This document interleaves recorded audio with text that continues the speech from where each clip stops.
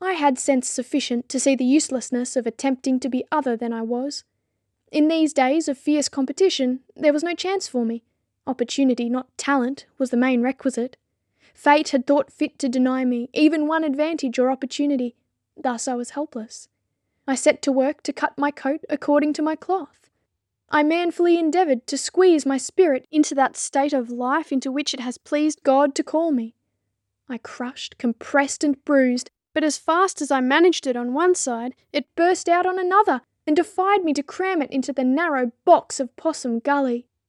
The restless throbbings and burnings that hope unsatisfied brings, the weary longings and yearnings for the mystical better things, are the sands on which is reflected the pitiless moving lake, where the wanderer falls dejected by a thirst he never can slake. In a vain endeavour to slake that cruel thirst, my soul groped in strange dark places. It went out in quest of a God, and finding one not, grew weary.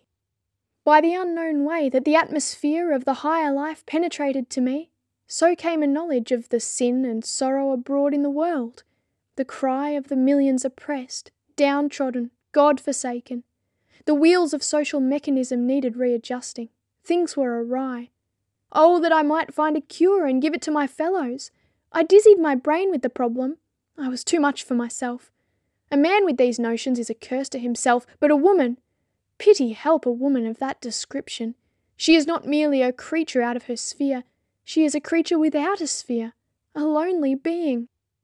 Recognising this, I turned and cursed God for casting upon me a burden greater than I could bear, cursed him bitterly, and from within came a whisper that there was nothing there to curse.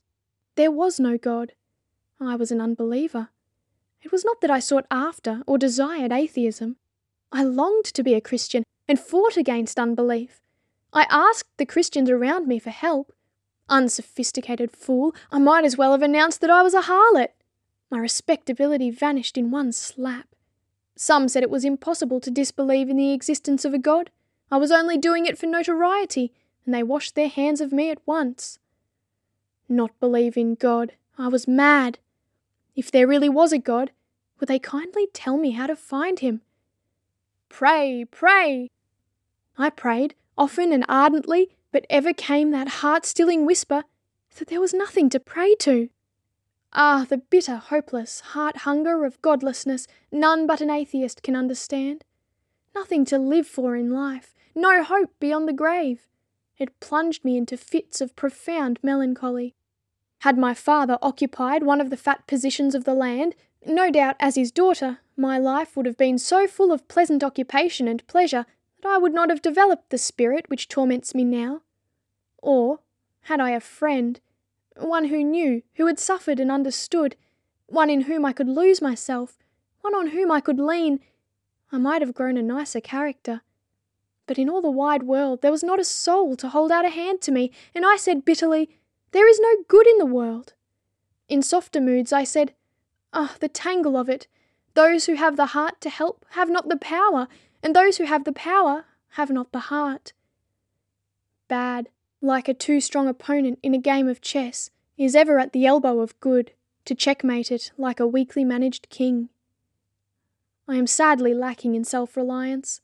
I needed someone to help me over the rough spots in life, and finding them not, at the age of 16, I was as rank a cynic and infidel as could be found in 3 days' march.